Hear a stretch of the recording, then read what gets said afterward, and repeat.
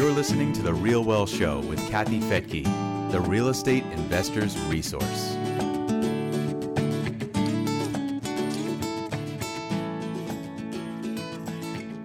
Welcome to The Real Wealth Show. I'm Kathy Fettke, joined by my husband and co-founder and CEO of Real Wealth, Rich Fettke. Welcome. Thank you. Thank you. Good to be here. Yeah, I love having you here. And I thought today we could sort of do a Cliff Notes version of both of our books, which are both currently out and I believe still bestsellers right next to each other. Yeah, they are right next to each other, snuggling up next to you on the bestseller list. It feels really good. I like it. Oh, it's so fun. And you really inspired me to do my revision, which was on my goals list for the past 5 years, but life got in the way. I wrote Retire Rich with Rentals in 2014. And my goodness, the world has changed a lot since then. Big time. Yeah, just a little bit, man.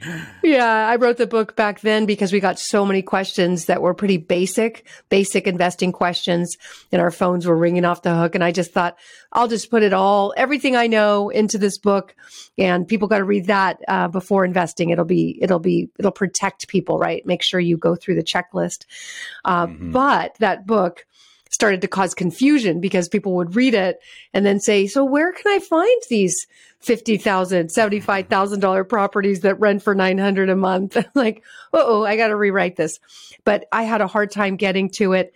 You finally this year said, you know what, I'm just going to book your appointment at the recording studio, and here's the date, and hopefully you'll have it ready by then. And having that deadline work. Power of accountability. Yeah, deadlines work, no doubt about it. I know I'm an audiobook listener. I listen to like 50 to 60 books a year, and mostly on audio. And then if I really love it, or it's kind of a technical book, then I get the paperback or hardcover to go with it, so I can highlight it and dog ear it and all that stuff. But I just really wanted to listen to Retire Rich again. I read it in the beginning, but being able to listen to it was awesome. And I just finished it. I listened to a little bit each day as I did my morning stretching. Yeah, thank you. I mean, like I said, a lot has happened. I've learned a lot in the last 8 years. And so it's almost like a new book. If you read the first one, this one, I've added quite a lot. Mm-hmm. So check it out. And I did do it in my voice, and you did yours in your voice, along with about 9 other voices. Yes, kids, females, yeah, the whole thing. But I did prepare for it. I did take a couple voice acting classes just to be able to do that. But honestly, I had a lot of gremlins in my head saying, you shouldn't do this. People are going to write reviews like this guy should have hired someone to read it and all that stuff. But on Audible, there's over 80 reviews now, and the performance is rated 4.9 stars. So I'm really, really happy about that and grateful that I didn't get crushed. Well, our family's always enjoyed your ability to do different voices. I think you're an actor and didn't know it. So hopefully it'll turn into a movie. But what inspired you to write The Wise Investor? I wanted to connect all these lessons that I've learned over the last 27 years as a coach, working with thousands of clients, but also over the last almost 20 years now with Real Wealth and all of our members and investors, everything that we've learned about creating financial freedom, creating real wealth, and these real wealth stories. When we interview couples, it's so inspiring to see where people were and what they did and where they are now and the way they've created real wealth in their lives, that I wanted to write a book about that. So originally I thought of a book that was called Creating Real Wealth. But then I turned on to this whole story writing process, learning about Joseph Campbell and the hero's journey, and how all great movies and all great stories follow a similar theme through this hero's journey. So I kind of got turned on to that. And it was actually my coach, Kenji, who kept asking me when I was going to write my next book. One day I finally just answered him, and I just said, no, I wrote my book. And one day I just said, I think I could write a book if it was a story. That would be compelling to do that. So that was a reason for the story. And I love parables. They get across information and they create emotional change, and they're fun to read, and you remember the lessons. We're human beings, we remember things in stories. So So that's why I did it. And connect with it emotionally. I mean, the hero is a young man with a family who's just challenged with trying to provide for the family and also be available to the family and feeling hopeless. I think that's a message many Americans or anyone anywhere could relate to today, is like, how do I live real wealth? How do I live my dreams when I'm on this rat race? Yeah. So I want to flip it around because I want to ask you a question. So why did you write Retire Rich with Rentals? Like, what was the main, I know you said some of it, but like, what were the core key lessons that you wanted to communicate with people? Such a great question, my dear. And I really wrote Retire Rich with Rentals to protect people, because back then, I think I had just won a Goldman Sachs award for top 100 most intriguing entrepreneurs. I had debated Robert Shiller on Fox News, and that went really well. And that led to a lot more interviews on national TV and international TV. So my reputation sort of preceded me. I guess you could say I was in the news a lot. And people from all over the world would follow my advice and want to buy property, but they just didn't know how to do their due diligence. And they would call me after it was too late to fix it. You know, they would hear what I would talk about, and they'd run out and buy a property and lose money. And it was heartbreaking because I felt responsible, even though I wasn't, because they never even came to me to talk about what they were doing. But this was a way for me to just make sure people understood the fundamentals, because it was so easy for me to get people excited about buying real estate because I'm so excited about it and building a portfolio. But when you don't follow the fundamentals and the steps needed to protect yourself, you can definitely get hurt. So that's why. Well, also we've been hurt, you know, and we've been hurt. People, we've been hurt, and not only from our own mistakes, but from people who are a little shady or don't have their, the customer's best interests in mind and all that. So I think a lot of that was, I would think that was some of your drive too. Well, that was, our business is based on trust and relationship. We find teams across the country because we're in California. Most of our investors don't live where they invest. So you have to trust a team. And what we found over the years is that sometimes that team would change. They would start out wonderful, and they'd either not know how to scale or they would get greedy. And it wasn't the same service as when we started. And so I would be maybe recommending a team that I didn't know had changed. And I didn't know how to fix that and protect people. And then it was like, oh, it's so obvious. Investors just need to know how to protect themselves. They don't need to lean on me. So it's just so simple, right? It's simple, but not. But if you can't be there to buy your property, we have people buying from Europe or Canada or wherever they're Australia. Right. We had tons of Australian investors who couldn't go see the property they were buying. Well, you don't have to, but you do need somebody to look at it who's a third party and an expert. That's pretty simple. You hire an inspector. That's what their job is. But people were buying properties without doing that. And of course, if you want to make sure that the value is there, you get an appraisal. And if you want to make sure that you're being quoted the right rental rates, then you talk to the property manager who's going to manage that property and is going to not want to quote you the wrong rate because they don't want you to be mad at them. So there's a lot of ways to protect yourself. People generally are trusting. I've been trusting, you've been trusting, and we think when we do a handshake with someone that they want the best for you. And what we found over the years couldn't be further than the truth in a lot of cases. Yeah. Get a handshake, then get it in writing. Yeah. Or the other way around for sure. Right. Absolutely. Yeah. So what would you say is the most common thing you hear from readers? I mean, the book's been out since 2014. So when people come up to you at conferences or whatever, even the reviews on Amazon, what's the most common thing you see that people get from the book? The simplicity. I don't know why, but I do have the ability to take complex topics and simplify it.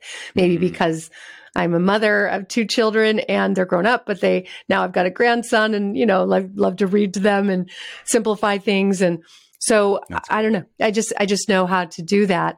So I've heard a lot of people say even their children read the book, that sometimes in a couple of hours. It's a quick, easy read, but that they were for the first time able to understand it and digest it and not feel like it's such a foreign concept that's so overwhelming of buying real estate. And I'll tell you, before we started Real Wealth and before we owned any property, we had a friend, Gina Gavellini, who bought her first property, and she was telling me the process, and it freaked me out. It was so overwhelming. I had no idea. It was like a different language, and I just thought, I'm never going to know how to do that.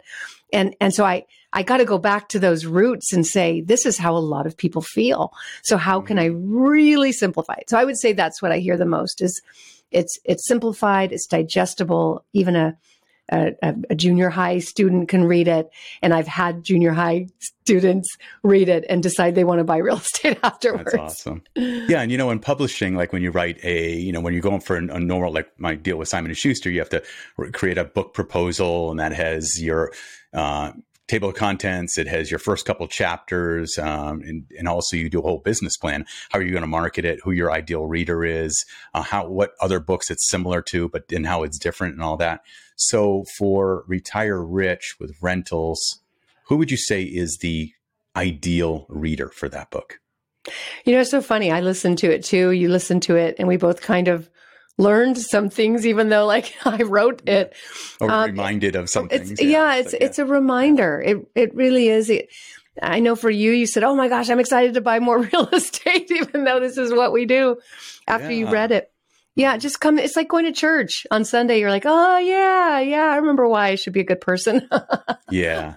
And at the same time, I also know that, looking at some reviews of my book and your book, that it's like someone who's an experienced real estate investor who's read all the books and they own a whole bunch of properties and everything.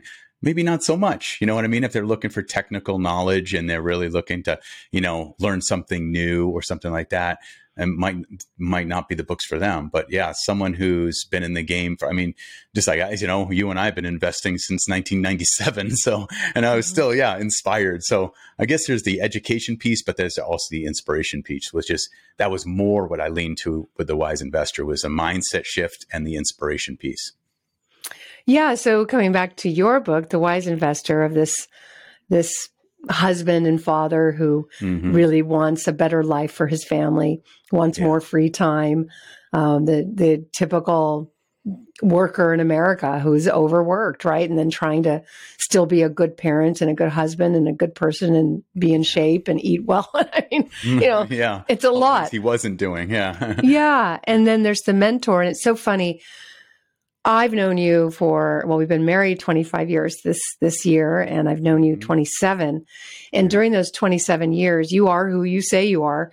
There's no pretenses. You definitely set your goals yourself, you review them, and you have this process that you've helped people with through the years, myself included, our whole family, friends, our corporation, our employees, everybody has followed this process that you share of meeting your future self. Mm-hmm. And I know that you do that on a regular basis. You have conversations and meetings with your future self to get advice. So let's just start there, because it's kind of like that's what the book seems to be kind of doing, is Ryan gets to sort of meet somebody who he wants to be his future self, right? A mentor. Yeah. Totally. Yeah. The mentor, John Weiss, which is Wise in German. He guides Ryan through this process. It's one of the things, he starts mentoring him, and he guides him through this process of meeting his future self 10 years in the future. And it's such a powerful exercise for any of us. And that's why I put the whole process in the book and in the story, so people could actually experience it and go through it themselves and meet their future self. Because when you get that clarity of who you want to become, what you want your life to look like, then you're so much more aware of the opportunities that are going to help you get there. That you tap into that reticular activating system, the RAS part of the brain that sees things, that it filters out everything else, and it allows you to see what's most important to you. So by looking into the future and meeting your future self and seeing your future life, the opportunities and the people and all that, when they pop up nowadays, in the current time, you're like, oh, wait a minute, that kind of fits in and perfect to get me to that future self 10 years in the future. So yeah, I had to put that in there. And Yeah, so he guides them through everything. I would say the main lessons that John takes Ryan through in the book is this whole spending to invest and saving to invest, spending not to invest, overspending. He's doing what so many people in our country, the Henrys, the high earners, not rich yet people, they're making a good income, but then they're spending so much that they don't have money put aside to invest and so their money can't make money. So John takes them through that whole process, very Rich Dad, Poor Dad like, in teaching him about assets and liabilities. And so that's one of the biggest lessons, is just kind of like getting into this mindset of how do you accumulate assets that are going to make your life better, things that are going to bring you income, things that are going to give you more time, things that are going to bring you more happiness, bringing more of those assets into your life and starting to remove the liabilities. And so that's a key lesson. On all levels. Yeah, I love that. Okay, well, and where can people find The Wise Investor? It's everywhere right now, which is really cool. It's a Rich Dad book. So, and as you know, Kiyosaki wrote the forward for me, which I'm blessed on that one. But it's everywhere. It's in Target, Walmart, Amazon is probably the easiest place. Audible for the audiobook. It's hardcover and Kindle. And just today, you did your year-end wrap-up webinar at Real Wealth, where you help people just look back to do the year in review of how you've grown, how you could grow more, the challenges, successes, the theme. That's all at realwealth.com. Just go to the resources or the learning tab, and you'll see a drop-down for webinars.